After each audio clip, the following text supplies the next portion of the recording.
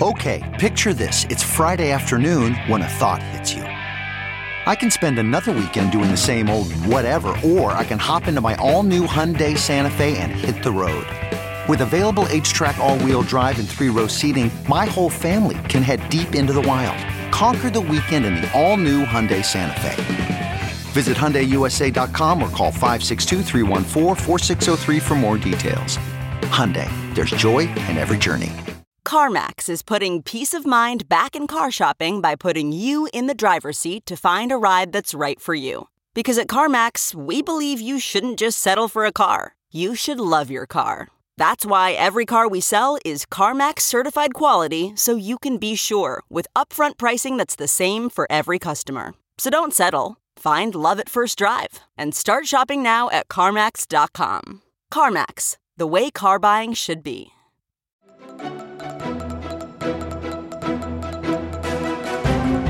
You're listening to CoinDesk's Money Reimagined with Michael Casey and Sheila Warren.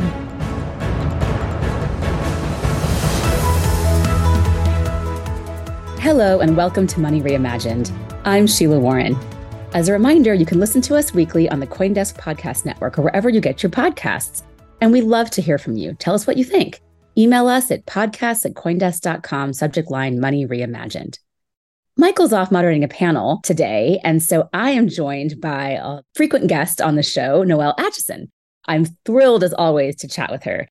Noelle is now the new host of CoinDesk Markets Daily, and we'll spend some time today talking about the crypto markets, specifically what's going on with Bitcoin or not going on with Bitcoin, more to the point. Noelle's joining us from Spain, and she has a view into European markets as well. Noelle, let's get right into it. It's so great to see you. Sheila, always great to see you. Thanks very much for inviting me to join you today. It's a fun day. I mean, we're straddling the world. You're in California, if I'm not mistaken. I'm over in Europe, and this is going to be a lot of fun because while crypto markets have been quiet over the summer, they certainly haven't been idle. No kidding. And I think if anything, people are wondering, I think let's just get to the question on top of mind for most of our folks who are into crypto and not the lay people who tend to join us, which is what's going on with this bear market? How long is this going to last? Why aren't we seeing a little more of the usual volatility, right? Which we've come to think of as a feature, not a bug. What's that about in your view? There's so much to unpack there, but I'm going to start off with a fairly controversial view in that we are not in a bear market anymore. I mean, look how much Bitcoin is up since the beginning of the year, quite double, but not far from that. And there's been just so much going on. Institutional interest is low. So if you want to go by that definition, I suppose you could say it's a bear market. But no, I go by it's done pretty darn well. It has outperformed stocks easily. And it also, Sheila, depends on what currency you're looking at. If you look at Bitcoin versus in the dollar terms, then it's up. I haven't checked the figures today, but it's 70% last time I checked, 76%. Whereas in the Turkish lira, it's up something like 120%. In Argentinian pesos, it's up over 200%. So again, I don't think we're in a bear market. It entirely depends on the point of view. That said, the institutions are yet not interested.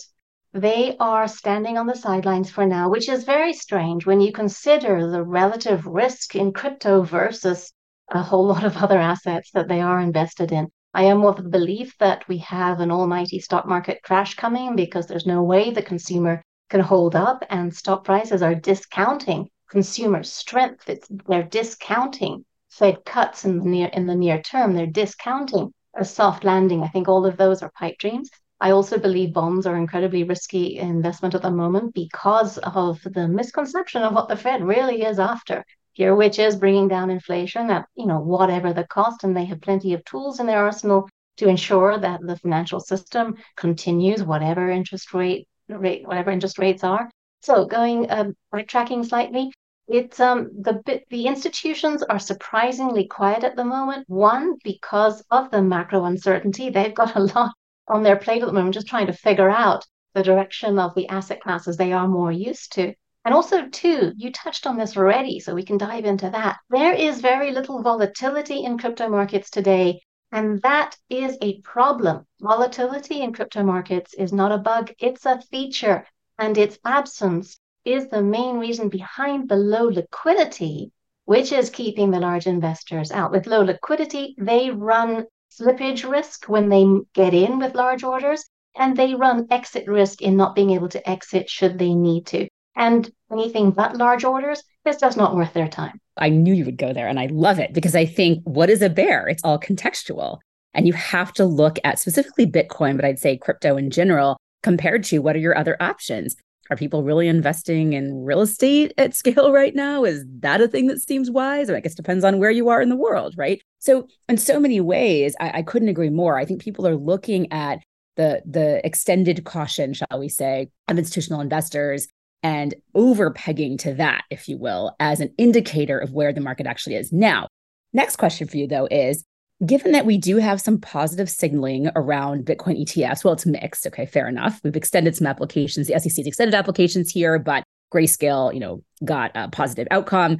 Why are we not seeing more institutions engaging with Bitcoin? What's your view on that? Well, how much, I guess, how important do you think, first of all, threshold question, how important do you think a Bitcoin ETF is, right, to institutional investors? How important should it be? Different question. And then why do you think institutional investors aren't necessarily reacting to this signal such as it is? In order, yes, very, and it's the lack of volatility. Yes, investors should be focusing on the likelihood of a Bitcoin spot ETF, and let's throw the Ether spot BTF in there as well. Why not? Why is this important? Because it will bring in new investment. It's a convenient wrapper. And let's face it, you and I are fairly used to managing crypto wallets, but most people aren't. They've improved so much over the years, but they're still kind of finicky. And your average investor who just wants to do a couple of taps on his or her screen isn't necessarily going to, surround with the downloading the wallet and the seed phrases. It's kind of a hassle. So when it is as easy as, again, a couple of taps on your screen or just telling your broker, please get this Bitcoin ETF for me, to get some exposure for portfolio diversification reasons, even if you're not going to buy into the whole decentralized ethos, just for diversification reasons, it makes sense. If it's easier, there will be new funds coming in. And Sheila, this is something that we often tend to overlook. Every single bull run is driven by new funds coming in. It tends to be institutional funds to start with because that is the smart money. They have different risk profiles, etc. We know the bull run is nearing its end or running out of steam when the retail starts to come in. That's generally the latter half of it. But the institutions are still waiting for some signals, one of which would be, I should say, the approval or actual listing of Bitcoin spot ETFs, whether they care or not, because I'm sure they have plenty of smart people on their staffs who could handle custody for them. They're thinking about what everyone else is thinking. It's not so much what I'm going to do, it's what is everyone else going to do, and can I get ahead of that? So yes, the spot Bitcoin ETF is very important for the markets, and it is looking increasingly likely. I think it's going to happen this year, latest, obviously, spring of next year. But I think there are strong incentives for the SEC to get ahead of this and to approve all of the applications in one fell swoop so that they can't be accused of picking favorites, even though I'm sure they're quite tempted to do so.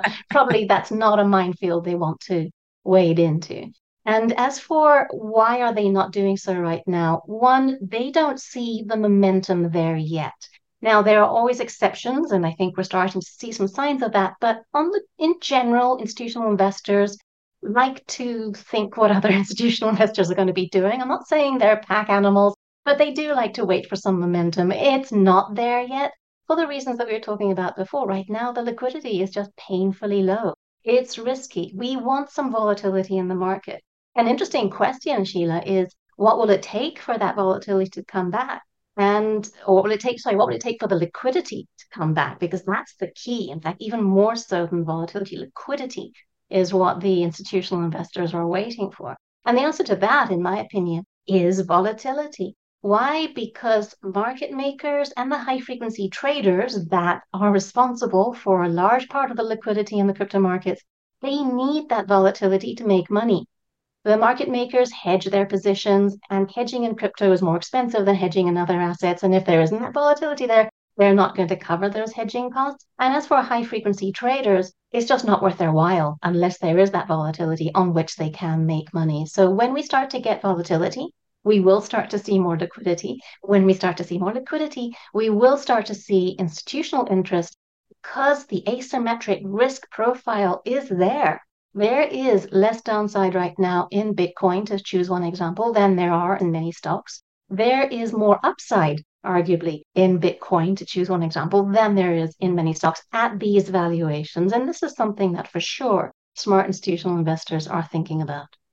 So something I think that gets missed a lot is in the sort of CeFi, DeFi, I don't want to call them wars, but kind of the camps that we have within the crypto ecosystem, right? And this idea that TradFi versus CeFi versus DeFi, kind of mindset is that a lot of of liquidity comes from various forms of exchanges. If you can't exchange something, if you can't trade it, if you can't buy it and sell it, just to be as plain as possible for those of our listeners who aren't as familiar with this terminology or how all this works, if you can't trade something, if you can't exchange it and buy it and sell it, it doesn't have any liquidity. It's a stuck asset and it can't provide option value for you. You can't move within it freely. And that is not attractive in many cases. In some cases, you don't mind that, right? All of us are familiar. Well, most people I think who listen to the show are familiar with the idea of buying and holding an asset. Real estate's a great example. You buy something, your intention is to hold it for a very long time. If the market makes little moves here and there, you don't necessarily care, right? This is the whole theory behind single family residences or buying your home or owning a home as an asset. Other kinds of things, especially digital assets, are very different. The idea is that you can trade them faster and they are more liquid, and that is meant to be a feature of the asset. If that liquidity is compromised in any way, and there are multiple ways it could be compromised. It could be compromised because people are afraid to sell. It could be compromised because suddenly they're faced with a gigantic tax event if they sell. So they might sell in smaller amounts. It could be because there's some regulatory thing happening that makes people very nervous. It could be it could be because an exchange shuts down. It could be because a bank fails. There are all kinds of reasons why liquidity might be affected. And so I think what's interesting to me is when I think about the TradFi, CeFi versus DeFi kind of framing, the idea is, well, what's really needed is the exchange. The exchange is the functional place where this kind of thing happens. And the more places there are to trade, to exchange these assets, the more optionality you have around liquidity.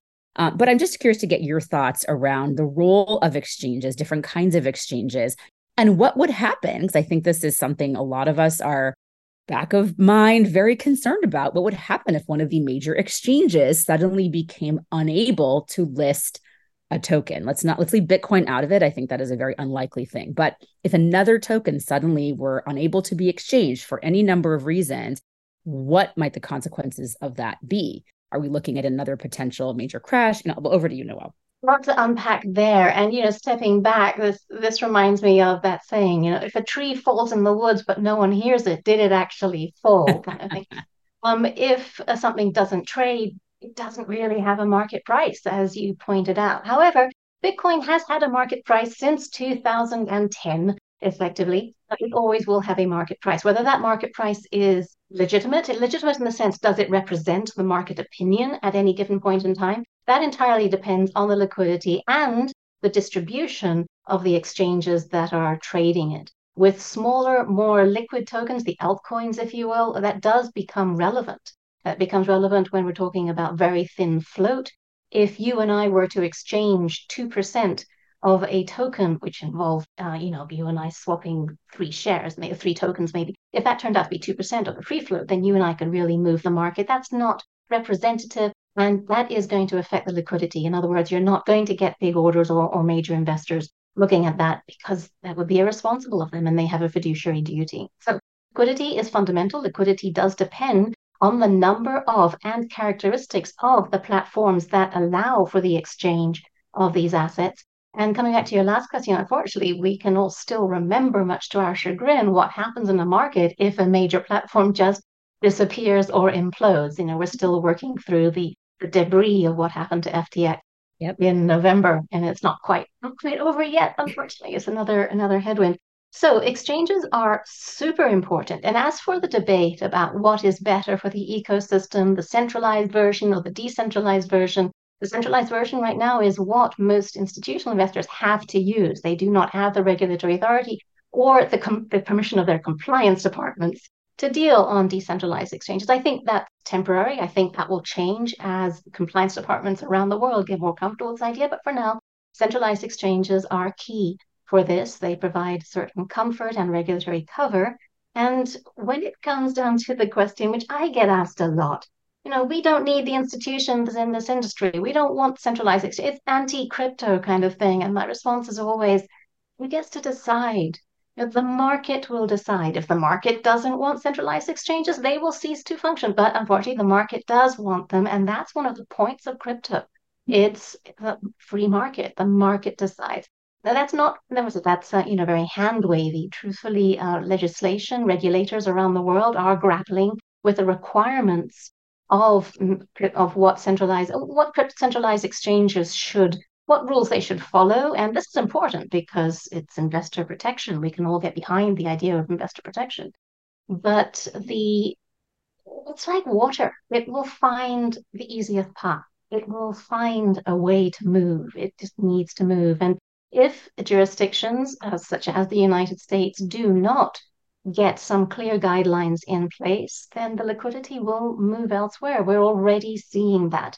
If I can throw in a totally different twist, and this is another very significant tailwind that is being looked, in my opinion, and this is relevant to liquidity, is what is going on in India at the moment. We saw the wrap up of the G20 meeting this weekend, and one of India's goals for being I'll just interject really quickly to just note for our listeners that India has the presidency of the G20, which is, so they are setting the tone for a lot of the conversations, in addition to some of the content. But please continue, Noelle.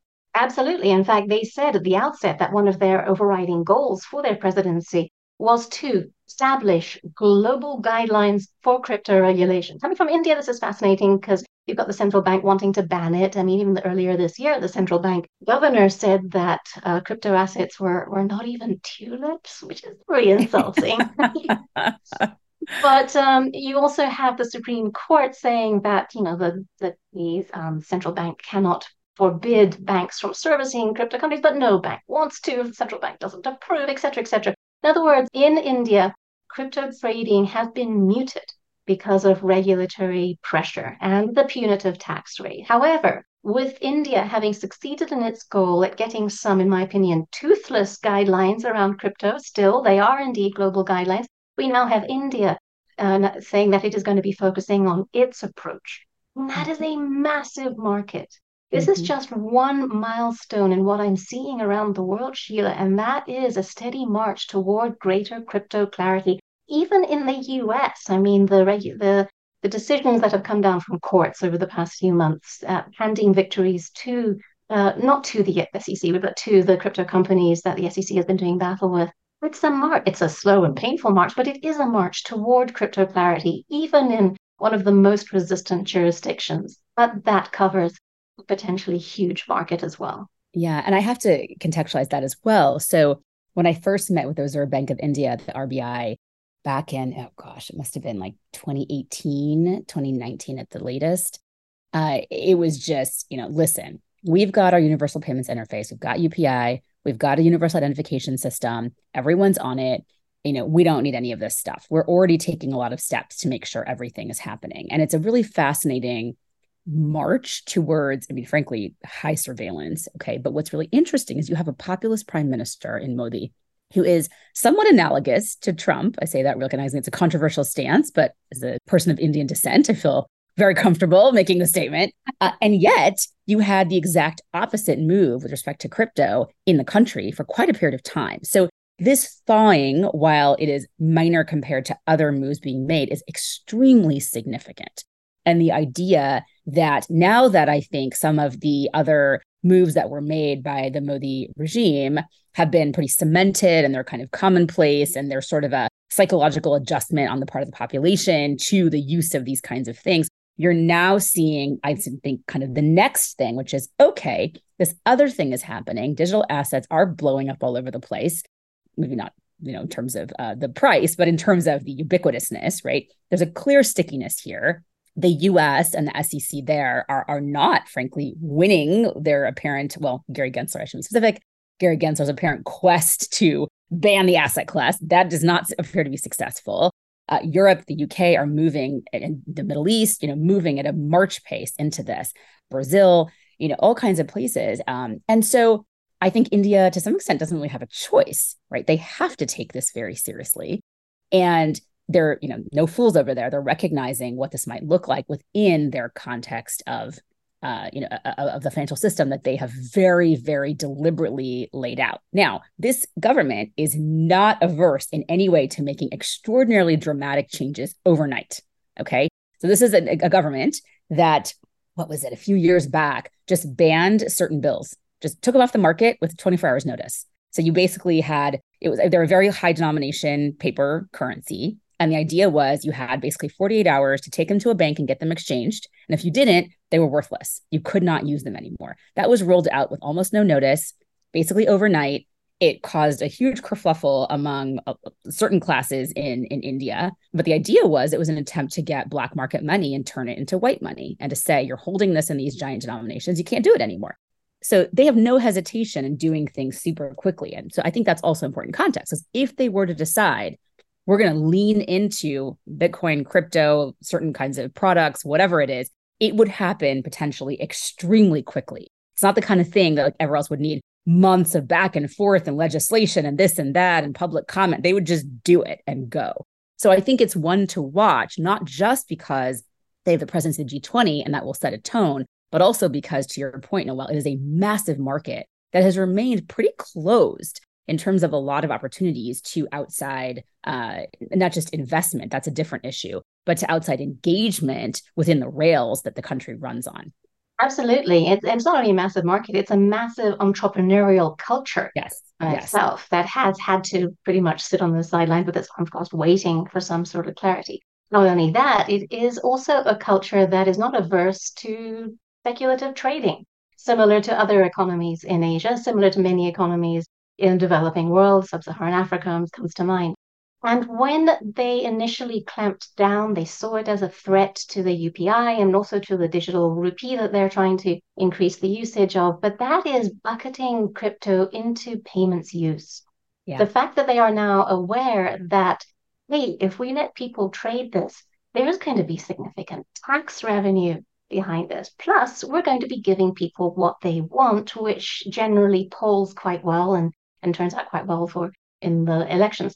But it's so it reflects a deepening understanding of what crypto can be, and it's understandable. It's difficult for many to get their heads around, let alone leaders of giant economies that have a lot of other things to worry about. But it's significant, going back to what you were saying, Sheila, about India's role in the G20 this year as its president. It did guide it towards some global framework, flimsy global framework, but a global framework. That's a start. You have the IMF actually acknowledging there's no point in banning this. That's an about turn on their previous statements. The presidency passes to Brazil in December. Yep. Brazil is very pro-crypto. Brazil has a host of spot ETFs. Brazil's leading crypto exchange is right now in trials with the central bank on the digital currency that they're launching. You have banks that are quite happy to serve as crypto businesses. In other words, in an entirely different environment, which could push the G20 into an even more accelerated understanding of the potential of crypto assets. And stepping back for a second, it highlights what you and I have spoken about before, Sheila, about the one, the complexity, but two, the opportunity of an entirely new asset class that is many things to many people. Crypto is a speculative asset to some. It is a payments rail to others. It is an entrepreneurial platform for many. It is many things, and that is very hard to regulate, but also does present great opportunities for those brave states that are willing to embrace the potential. So let's talk a bit about BRICS, okay? Because I think I have always thought, and I think even in our first episodes of this podcast, that the innovation in the use of the assets was going to come from the global majority, some call the global south, simply because real problems could be solved in a very obvious way using this new technology, right? So, and sure enough, that's what we saw. We saw cross-border, we saw the creation of African capital markets, we saw whether you remittances, whatever it is, we've seen a lot of engagement, especially in the payment space, coming from the global majority. And with the advent of BRICS emerging, well, not even emerging, but maybe emerging in the public consciousness, right? This has been true for a long time. I'm curious to get maybe a quick history of all of this for our listeners who may not be as familiar. But with the public consciousness finally clocking that this is an extraordinarily powerful alliance, right? I think that perhaps this is a moment where between the G20 presidency passing from one to the other, and a baton, if you will, kind of being passed there, and with the major markets and with the use cases being pretty obvious in some of these economies and among some of these societies, how do you think that the emergence of that global majority is kind of a unifying, in a way, force for certain kinds of use cases is going to play? But maybe first, let's start with just kind of a quick overview of BRICS and your view on that, and how you're seeing the global economy, kind of playing out in these different alliances. Yeah. Two different paths to take here. One is the expansion of BRICS itself, which overnight just doubled the number of members, more than doubled the number of members. And while a lot of people are jumping up and down, wringing their hands and saying this is the end of the dollar, it's not. However, it is another step towards greater fragmentation. It is yet another crack in the global system, of which the dollar is the reserve currency. While the dollar will continue to be the lead currency in terms of trade and in terms of hedging, etc., and in terms of central bank reserves around the world, we are going to see more bilateral trade that does eat into demand for the dollar. We are going to see countries figuring out the independent types of platforms, totally obviating the SWIFT-dominated network. And this is going to involve digital currencies, blockchain-based, some of them perhaps, but it is also going to involve different types of trade vehicles, and this is where crypto can become useful. That's one path to take. The other path to take is indeed what it is being used for in the global south, if you want to call it that. And while the potential for remittances, cross-border transfers, etc., is huge, especially given the costs, we're seeing today, Sheila, that it is actually being used largely for speculation. And this speaks a lot to the relative safety networks in the various developing economies. Like there isn't the state guaranteed pension plan, so you've got to make money where you can. That changes your attitude towards risk. It also contrasts to the developed world attitude towards risk, and this has been something that we've heard from the mouths of Gary Gensler, as well as many of the European economic leaders as well. Safety first, investor protection above all. Whereas the more developing nations, it is, make money how you can. So just to back out a little bit for some of our listeners. So BRICS, the BRICS nations, Brazil, Russia, India, China, South Africa joined in 2010, hence BRICS, BRICS. What Noelle is discussing about with the expansion is that as of Jan 1, 2024, Argentina, Egypt, Ethiopia, Iran, Saudi Arabia, and the UAE will join the bloc. So when you think about the massive amount of market aside, right, like just the populations of these countries, the landmass alone, like in every way, this is a massive coalition that cannot be ignored. And people have been talking about, the way people talked about the Asian tigers, BRIC was a thing for a long time. I don't even know when it was founded initially, but been around for a while. With the advent of South Africa, it became a force to be reckoned with. This new move is really, I think, politically, more than even economically, this kind of alliance is something that I think is affecting. You're seeing some of this play in the G20. You're certainly seeing reactions from the G7 around how to think about this new alliance and what it's going to mean. And I think it's really important to note that in there's no North Korea yet, right? But you've got a number of different actors that the United States government, leaving aside the SEC, but FinCEN, Treasury, are concerned about using digital assets in ways that are, let's put it in the most mild way possible, not supportive of American interests. Okay, let's put it that way. And it's going to be really interesting to see what measures, if any, are taken politically to create structure. And are we going to have to very quickly move to a globally unified, or at least globally consonant system, so that there's going to be the ability for those who want to use some of this asset movement for illicit funding, money laundering, things like that, are going to have that capacity not kind of blown up, but are going to have it shrunk. I think this is the conversation. It's not about markets, not even about use cases. It's about this other thing happening politically that is very concerning to the United States, to Britain, and to some of their closest allies. But your thoughts on kind of the political aspects of that too? First of all, brilliant idea to detail exactly what the expansion entailed. Didn't occur to me, so thank you very much for that. And to point out that especially with the addition of Saudi Arabia and Iran, the BRICS now control more than half of global oil production. I mean, that is massive, especially since one of the reasons the dollar is the global reserve currency is because oil is denominated in dollars. So while I'm not suggesting that's going to change anytime soon, you can start to see more cracks form. And you mentioned the sort of sanctions resistant potential for trade. This is rather than a move towards the need for a more global cohesion, it is a statement that countries don't want that.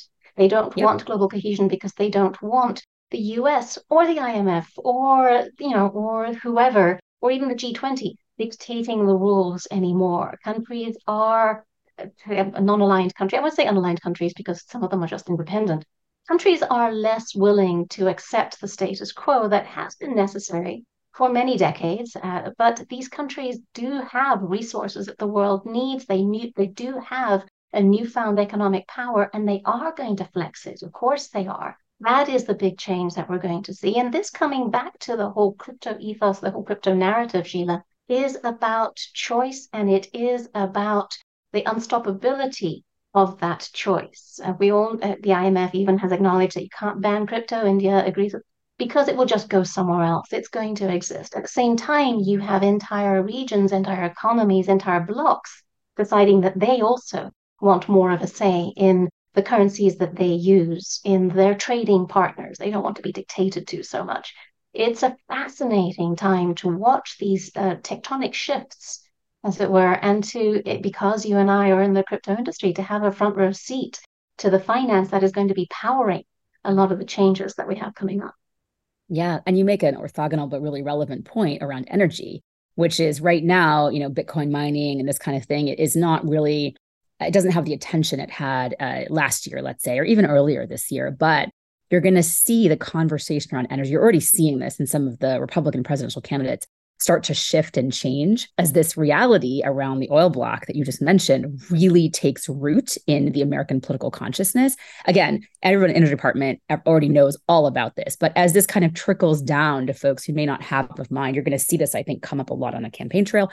And it's going to be interesting to see if Bitcoin mining comes into that conversation at all, or if we've kind of moved past those days of that being kind of a major, skeptic talking point. But there is no question that this block has a tremendous amount of implications on how everything is going to be thought about and the balance of power and how the geopolitics of the situation are going to start to shift. And there's no question, again, that digital assets and leaving aside digital assets, the flow of funds across borders and freely, especially within these allied countries, and I mean that allied in an economic way, not necessarily politically, regardless, the flow of funds across these blocks is going to be increasingly important. And how do you more frictionlessly move money across the border? Hey, well, right. We have an answer, right? We have thoughts on that, right, Noelle?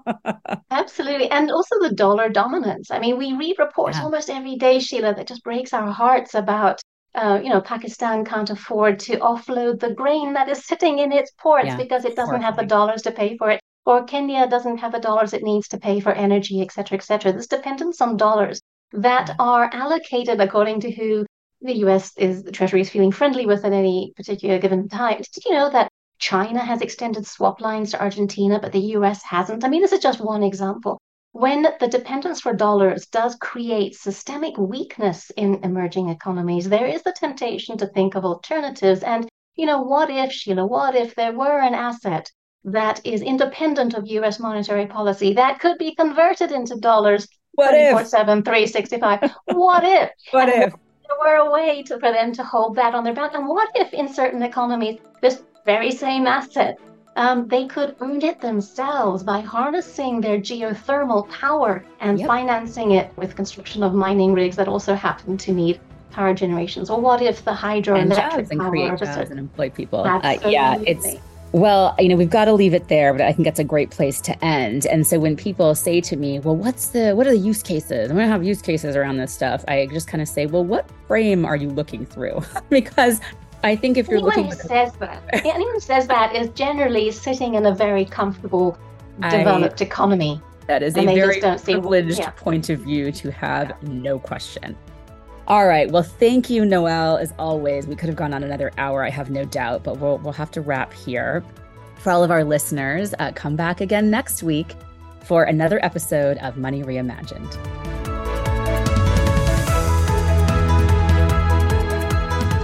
You're listening to Money Reimagined with Michael Casey and Sheila Warren.